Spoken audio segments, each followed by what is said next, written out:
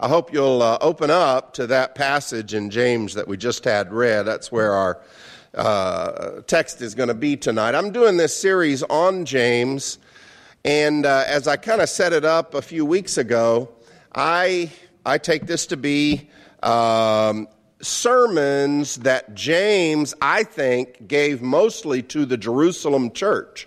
James was a key elder for that big, diverse, unruly church that formed in Jerusalem. And some of the leaders got scattered by persecution, and that started some of the first mission work. And James stayed there, and he worked with that church until his death. He was eventually killed by Jewish persecution. And when you read the text of James, at least if you've been in ministry for a while, you kind of get that sense of someone who has been in the trenches and knows the kinds of tensions and troubles that can arise with a church. And these are good things for a congregation to know. These are things that will put people back together. One of the best stories about this and the book of James is a story that Larry Journey has. But it's his story, so you need to go and bug Larry Journey until he tells you his story about the book of James. It's a really good one. Maybe you should all bug him together so he doesn't have to tell it 2,700 times. But it really illustrates the point that I'm making here. So tonight we're going to talk about the mouth. James has a lot to say about the mouth. I'm focusing on this one passage that we just had read there in chapter 3. So if you're able to, go over there to that passage. These are actual warning labels that I found on the internet. Warning, pastry filling may be hot when heated. This is found on a Batman costume, Halloween costume. Parent, exercise caution, mask and chest plate are not protective. Cape does not enable wearer to fly. Found on a television set owner's manual, do not pour liquids into your television set, which is good. Found on the handle of a hammer at a hardware store, do not use this hammer to strike any solid object. And found on a butane lighter, flame may cause fire. I like that one. That's good. That's an important warning. Okay, I could make this point by reading the whole passage, but just look at verse 6. This is one of the most extreme warning labels ever given. Chapter 3, verse 6. The tongue is also a fire, a world of evil among the parts of the body. It corrupts the whole body, sets the whole course of one's life on fire, and is itself set on fire by hell. I mean, that is scary. You know, that sounds like the preview to a horror movie. I've got hell in my mouth? That's what James is saying. And he's saying that, I think, out of ministry experience. If you've been working with a church for a while, you know, literally, you are trying to solve problems that somebody or some group of people started with their mouth over and over and over again. There are other kinds of problems, of course, but over and over and over again, it's something that somebody said, something that somebody started saying over and over, and that's the problems that we deal with. And so James kind of hits this head on in this passage. And we're going to look at what he says about it, and then we're going to look at some of the things that we can do about it. James chapter 3, verses 2 through 7. We all stumble in many ways. Anyone who's never at fault in what they say is perfect, able to keep their whole body in check.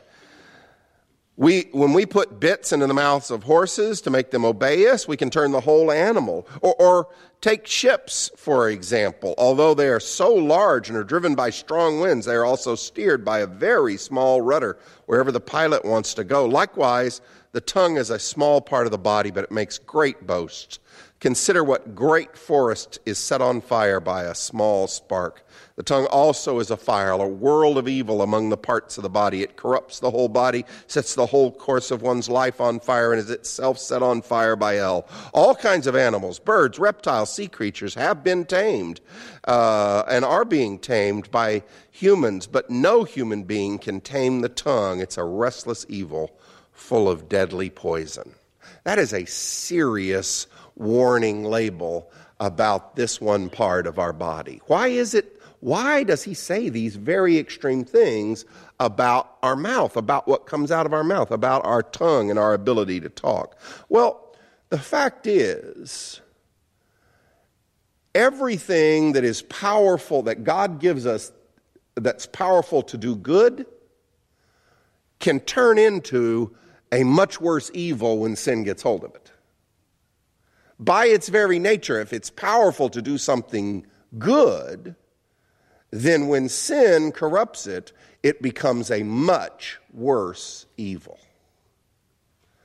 God gave you your mouth to do good things. God gave you your mouth so you can pray. God gave you your mouth so you can tell the good news about Jesus. God gave you your mouth so that you can tell people the truth about all kinds of things in the world. And it's what you hear and what you express with your mouth that kind of creates a lot of what we call human society. Our ability to talk is an amazingly powerful, good gift that God has given to us. But because it's so powerful, when it's corrupted for evil, it becomes an incredibly dangerous evil. And I think we can look at least 5 different areas that the Bible's pretty explicit about, saying these are dangerous things that happen with our mouth. These are warning labels that ought to come with what we do with our tongue. James kind of mentions this in chapter 4, and other places in Scripture mention this first one. Warning number 1, your tongue can tell lies. And this is serious. This is something that's mentioned in the Old Testament and in the New Testament. Proverbs 6, if you want to make a note, Proverbs 6, verses 16 through 19. There are 6 things the Lord hates, 7 that are an abomination to him: haughty eyes, a lying tongue, hands that shed innocent blood, a heart that devises wicked plans, feet that hurry to run to evil, a lying witness who testifies falsely, and one who whispers discord into a family. Looks like 3 out of the 7 of those things, those 7 things that God hates, involve some kind of lying, some kind of deceit. God hates it when we lie. Why? Well, obviously several reasons. Lying is the language of Satan. Lying is one of the main tools. Satan is not super powerful, but he is tricky, and his ability to worm his way into our hearts often has to do with shading the truth, covering up reality, clouding our minds, making us believe what's not true, enticing us to tell lies to ourselves. And so lying is kind of the language of Satan. Jesus says this at one point when he's in a conversation with the Jews. John chapter 8, we studied this, some of us, in our Sunday morning Bible classes a few weeks ago. Jesus says, when you lie, and he's talking to the Jewish leaders who are telling lies about him. He says, when you lie, you're talking with the language of your father, the devil, who is a liar and the father of lies. This is the way Satan operates. Lying always breaks relationships. If you get caught in a lie, it takes a long time, maybe forever, to get back to square one with that relationship. Yeah, but I'm smart. I'm not going to get caught. Even if you never get caught in a lie, what does a lie do to the relationship with the person you lied to? Even if you are as smart as you think you are, which you're not, what does a lie do to the relationship with the person you lied to? It means from that time forward, you have to think differently about them. For one, you got to remember what you said. But it's worse than that. You treated them not like an equal. You treated them kind of like an object. In that moment at least, you said, I'm not going to share myself with you. Instead, I'm going to use my words to manipulate you. And that changes the way you treat them. From that point on, it changes the kind of relationship you are able to have with them. If lying persistently characterizes my life, then I cut myself off from a whole level of kinds of relationships that I can have with my family, with the people I work with the people that I go to church with. Lying is satanic. It's one of the tricks that our tongue can play on us. Second warning label I think our mouth should come with. Your words really do have the power to hurt. Now, oftentimes we don't think so. Sticks and stones can break my bones, but words can never hurt me. But that's another one of Satan's lies.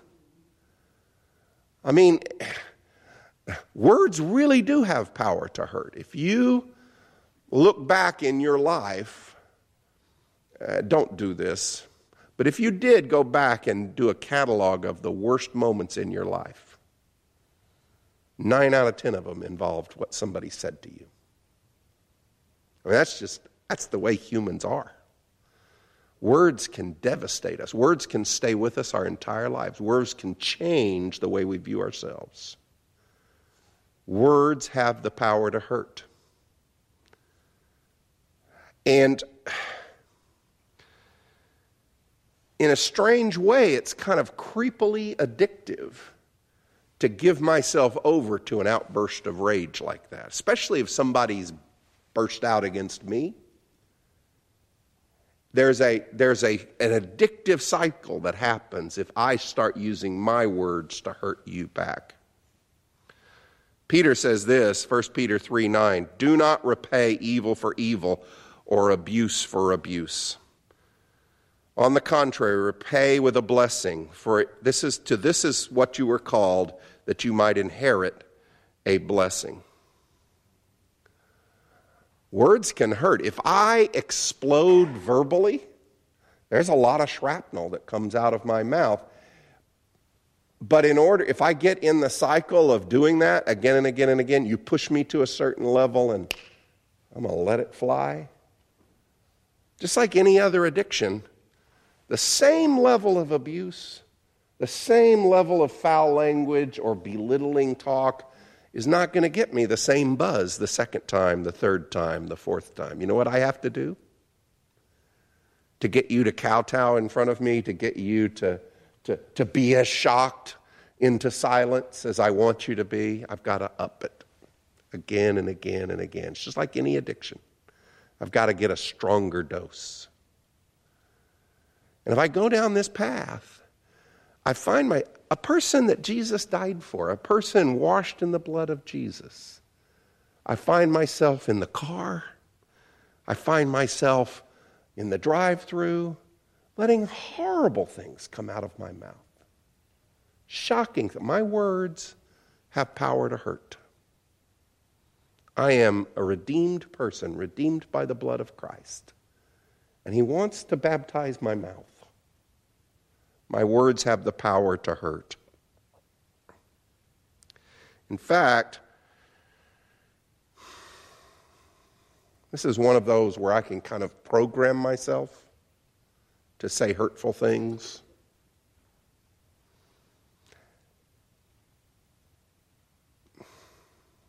I don't know exactly how to describe this, but have you ever kind of sat alone and said, well, this is what I would have said if I weren't a Christian? You never did that because you're a better person than me, Ruby. Which we all knew anyway, but this is what I would have liked to have said this to.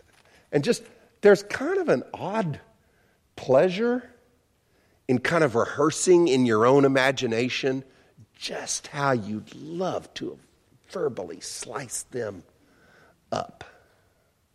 But unfortunately, if you rehearse that enough time in your imagination, you're creating a pathway for it to come out your mouth. You are making it much more likely for that to spew forth from you. You, a redeemed person, a person who is a walking temple of the Holy Spirit. And all of a sudden, this garbage that you've been storing up in your mind comes pouring out. James says, it shouldn't be like that.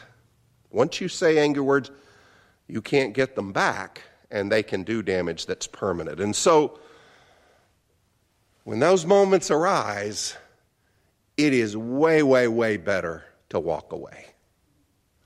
Just walk away. Walk away. If you have to, you have your preacher's permission. Just look at the person and say, James 3:6, and just turn on your heels and walk away. Just say, I got to take a James 3:6 moment and just get out of there. You can come back later and explain it to them. You know, you can give it to them and say, please read this. This explains why I did what I did. Just get away. Because those words, once they go out, you can't get them back. I'm as serious as I can be, church. I mean, there's grace in the Christian fellowship. There's grace in families. But these words that we let come out of our mouths, they can really create barriers that don't have to be there. And so every time I can prevent one of those little catastrophes coming out of my mouth, I am helping the kingdom of God. So walk away. Actually, third warning, I think, is related. Words can be a form of abuse. There's teasing, and then there's abuse. And the line can be very, very fine.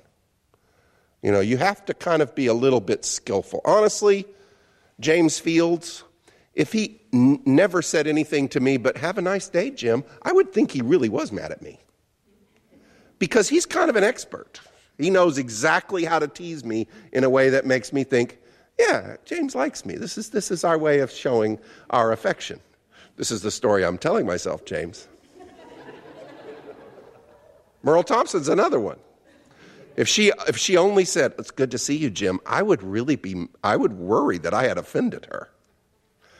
She knows how to, push my buttons. I know how to push hers a little bit. I always lose, but, and so that can be a sign of affection, but we all know that it's possible to be in one of these where a person says, oh, I was just joking. They don't know how to take a joke. And it really is a form of dominance and abuse. And that can happen to you, and you know that's toxic. And therefore, you don't let that, you don't be the one that does that. When you find yourself getting in that mode that says, oh, I can just one-up them. A little deeper sarcasm, a little deeper cut, and I'll be the one who comes out on top. That's not okay. That shouldn't come out of our mouth, and we need to pull that back. Warning number 4, I actually think words, we should kind of remind ourselves, words are judged by impact, not just by intent. One of the things that I tell myself sometimes is, well, I didn't mean to hurt their feelings. It's kind of on them. If they took that the wrong way, I don't think it really is going to work like that. I'm afraid it's not going to work like that. Matthew 12:26, I tell you, on the day of judgment, you will give an account for every careless word you utter. So on the day of judgment, I've got a lot of stuff to worry about on the day of judgment. And then Jesus says, in addition, the stuff you said, God's going to demand an accounting for that. The stuff you said. And I think that means even if people took it a way you didn't mean it, you're kind of responsible for that. Now, sometimes you can't control how they took it. And you really didn't mean any harm by it. But you can't just leave it that way, right? You're one of God's peacemakers on earth. And so if you find out that you hurt somebody's feelings by what came out of your mouth, then use the same mouth to go and try to fix it. You can't just say, well, it's their fault. They're the ones who took it the wrong way. So it's their problem. We're very grateful that Jesus didn't stay up in heaven and say, well, it's their fault. They're the ones who sinned, and they got to fix it. We're glad he came and made peace. And so we know we're called to be peacemakers as well. Warning number 5. Words spoken behind somebody's back still count. Now, this is a strong warning in several parts of Scripture. All the way back in the Old Testament, Proverbs 26, verse 20, for lack of wood, a fire goes out, and where there's no whisperer, quarreling ceases. Man, that is true. That is so true. It is so easy to be the person behind the scenes fanning the flame and watching two other people fight. And you're pretending you're on both people's sides. That's what Proverbs is talking about, that particularly creepy kind of gossip. But what you say behind somebody's back really does matter. And church, I just think this is straight up golden rule territory. I don't think we need anything more complicated than Matthew 7:12. Do to other people what you would want them to do to you. So if your marriage is struggling, how do you want people talking about that? If you're having a conflict with somebody at church or you're having a conflict at work, how do you want people talking about that? If one of your kids is off the rail a little bit, how do you want people talking about that? Then that's how you talk. Whether they're there or not, you act like you would want, how you would want them to talk about you, that's how you talk about them.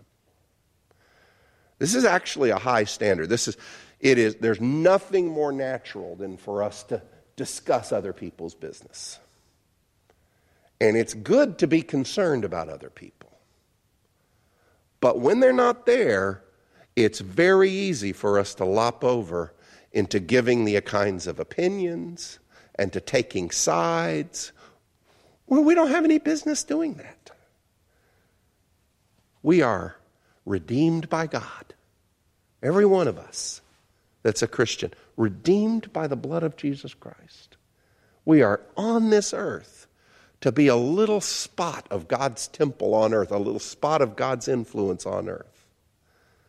And so what comes out of our mouth behind the back of someone else really, really matters. It's crucial.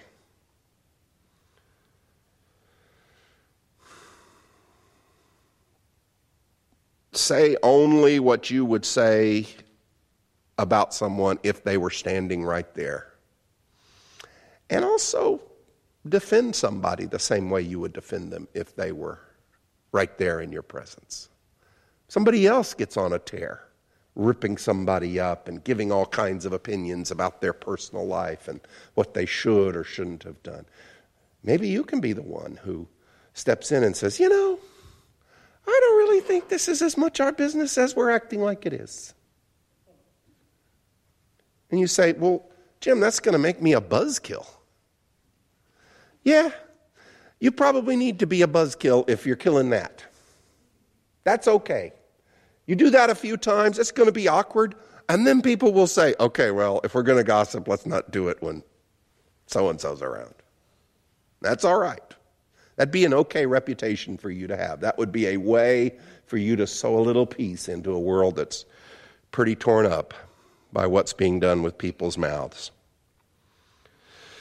James goes on and says, what you say can be a really good judge. It can help you diagnose what's going on inside your heart. I like this next bit. Look in verse 9. With the tongue we praise our Lord and Father. With it we curse human beings who have been made in God's likeness. Out of the same mouth come praise and cursing. Brothers and sisters, this shouldn't be. Can both fresh water and salt water come from the same spring? My brothers and sisters, can a fig tree bear olives or a grapevine bear figs? Neither can a salt spring produce fresh water. It's almost like James is quoting Jesus here. Jesus said several things that sound like this. One example is Luke 6. Again, if you're taking notes, Luke 6, verses 45. A good person out of the good treasure of the heart produces good, and an evil person out of the evil treasure produces evil. For it is out of the abundance of the heart that the mouth speaks. What comes out of our mouth is a good diagnostic tool for what's going on in our hearts, right? That's what Jesus says. I think that's what James says as well. I think I've told this story many times. Before I ever came to Wilshire, back in the 90s, I preached for about a year and a half at the Hartford Avenue Church of Christ in Ponca City. Drove up there every Sunday. And one of the deacons up there, Mike Chapman, he was a civil engineer who went around to all these little towns in northern Oklahoma. He was a sewage engineer. Basically, water systems, but mostly it was sewage. He and his family, they had matching T-shirts. He had a wife and a son, matching T-shirts. Sewage is our bread and butter. Just put it right out there in front, because that was how they made their living. That's not a job you want to come bring home, and we get that. But Jesus and James are saying, if sewage is coming out of your mouth, it has to be coming from somewhere. And if you find yourself again and again and again saying stuff, have you ever had that experience? I can't believe I said that. I don't know where that came from. Jesus says, yeah, well, I do. That's been stored up in your heart. You've allowed that to live there in your heart. It doesn't mean that's all of you. That doesn't mean you're just a totally horrible heart, a totally horrible person, but it means there's something in there that we need to deal with. And so this is a good way to find out about myself, what kinds of things my mouth keeps being attracted to, what kinds of talk my mouth keeps finding its way toward over and over again. That actually leads to what I think is James's prescription and Jesus's prescription for healing. If dirty talk is a sign of a dirty heart, then clean talk can actually help me get a clean heart. I actually think if I can, notice all those images that James started with. If you can put a bridle in a horse's mouth, you can get it to go. If you put a rudder even on a giant ship that's being blown by powerful winds, you can get it to go where. The mouth is tough to control, but if you can begin to discipline your mouth, it turns out you will also be purifying your heart. What if instead of meditating on, if I weren't a Christian, what I would have said to them, what if instead of filling your heart with that, you begin to say, this is what I wish I had been quick-witted enough to say to them. I wish I had said this word of kindness and love in response to their words of hatred and abuse. I wish this is the way I had responded. What would be a better way for me to handle that next time? What would be a better way? What would be better things to come out of my mouth? If I'm meditating on that, if I'm filling my heart up with that, guess what? That will come out sometimes. It'll surprise you what the Holy Spirit will do with you as you discipline your mouth. I'm not going to tell lies, even about little things. I'm not going to talk behind somebody's back in a way that I'd be embarrassed to talk in front of their face.